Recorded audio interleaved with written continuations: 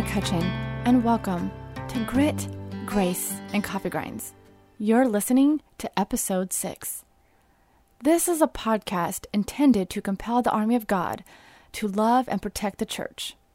Folks, love is a battlefield, and sometimes we just need to pause, sharpen our sword, drink a good cup of joe, and remember that we are not fighting in this war alone.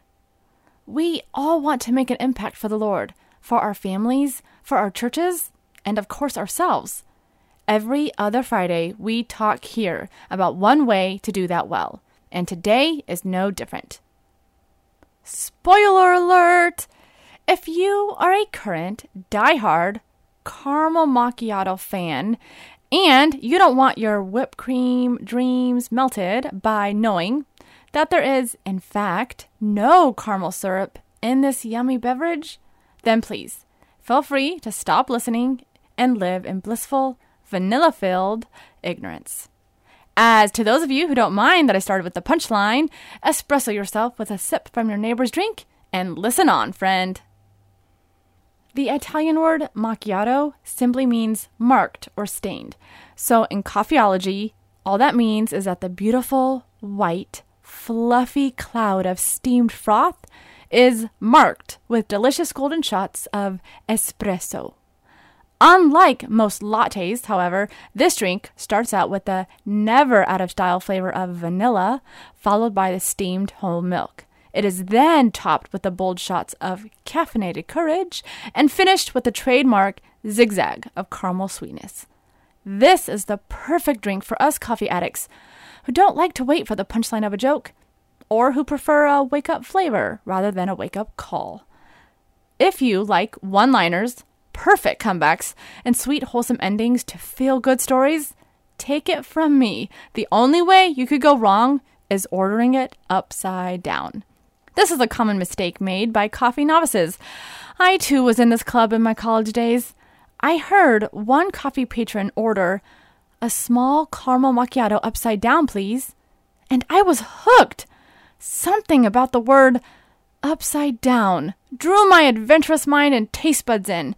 What was the difference between an upside down caramel macchiato and a right side up one? Was the espresso on the top or the bottom? Did the caramel syrup get demoted to the bottom of the plastic Dixie cup and vanilla finally got the spotlight it deserved? I was so intrigued that I started ordering this new fantastic drink every time I ordered coffee. I didn't have a clue how it was made or what I was essentially asking for, but it sure made me feel like Mary Poppins inside when she would use her supercalifragilisticexpialidocious word. It made me feel like I knew of a drink no one else did. In fact, the second time I ordered, the barista behind the counter gave me a strange look and asked, "So you want the shots on the bottom, like a vanilla latte?" Okay, I don't remember exactly what I said. My first thought, though, was, no, I want a caramel macchiato. Caramel, not a vanilla latte. I didn't even say the word vanilla. Anyway, I finally stammered out, yep. That you got it. I really wanted to ask if the caramel zigzag was still part of the package deal, but I just couldn't bring myself to feel any more ignorant. I just wanted my drink, and I wanted to go back to my Mary Poppins sophistication fantasy. Needless to say, I lived in my upside-down fantasy until I finally landed a barista job at a Barnes & Noble cafe.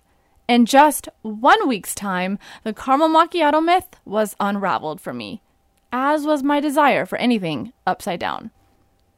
I learned that I truly preferred the traditional caramel macchiato, especially when it was iced. An iced caramel macchiato is aesthetically classy because of its intrinsic artistic look.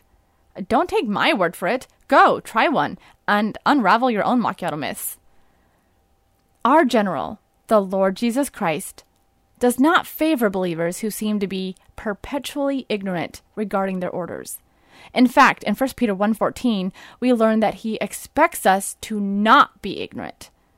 Not knowing the truth is one thing, but willingly ignorant, deliberately staying in the dark, is not something God tolerates. He expects us to study and search the scriptures that we may use truth to combat the enemy's attacks. Let's unravel another common myth together, shall we? Be your best self. Be the best version of you that you can be. Is this what God expects from his soldiers? Of course, this depends on who or what we are emulating. This sentiment is often attached to the natural man, though, and quite literally ripping the church apart. In my opinion, it is one of his greatest lies targeted at the church and is having a ravenous pleasure gnawing away on the hearts and minds of soldiers everywhere. Truth. Without Jesus, we are nothing. Nothing. We cannot be the best in and of ourselves. Only done in the name of Jesus and through his favor and power will our works be treasures laid up in heaven. Let us not forget that the best version of us is what took the only begotten Son to the cross. There is no good version of me, let alone best, without him. Now I know soldiers need their precious R&R, especially right now. I strongly recommend you to grow in Christ daily, recuperate, strengthen your grip on your shield, and be a bold display to the world of the unmistakable love of the cross and the power that you have in Christ. In other words, don't waste any time nurturing and coddling your idol factory, aka your flesh. To your flesh, you will always be better than everyone else. You will deserve more than everyone else. You will love your neighbor better than anyone else loves their neighbor. You will give more to charity than anyone else. You will win disagreements more than anyone else. You will always give the best advice to everyone who asks for it. You will be invited to more weddings than anyone else. In a nutshell, your flesh will find you flawless. And the thing is, you are. You are a flawless beauty in the eyes of your Savior, because when he looks at you, covered in redeeming love, he sees only his Son. How awesome! He sees the form of a servant who became obedient unto death. Pride wasn't with Jesus on the cross. Humility was, though. John 3:30 says, "He must increase, but I must decrease." I am nothing, and he is everything. Thanks for listening to episode 6 of Grit, Grace, and Coffee Grinds. If you'd like to connect beyond the podcast, I post weekly to Instagram, where you can find me at author Anna McCutcheon, and you can also find me over at annamccutcheon.com. We provide a transcript for each episode, so if you know someone who either can't hear or prefers reading to listening, you can download the transcript at annamccutcheon.com/podcast. Just click on episode 6 for this one. And now I will leave you with a poem entitled, My Name is Pride. My name is Pride. I am a cheater.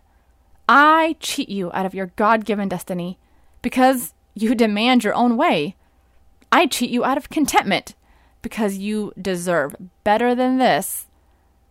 I cheat you of knowledge because you already know it all. I cheat you of healing because you are too full of you to forgive. I cheat you of holiness because you refuse to admit when you're wrong. I cheat you of vision because you'd rather look in the mirror than out a window. I cheat you of friendship because nobody's going to know the real you. I cheat you of love because real romance demands sacrifice. I cheat you of God's glory because I convince you to seek your own glory. My name is Pride. I am a cheater. You like me because you think I'm always looking out for you. Untrue. I'm looking to make a fool of you. God has so much in store for you, I admit. But don't worry. If you stick with me, you'll never know. Thanks for listening, and I'll see you next time.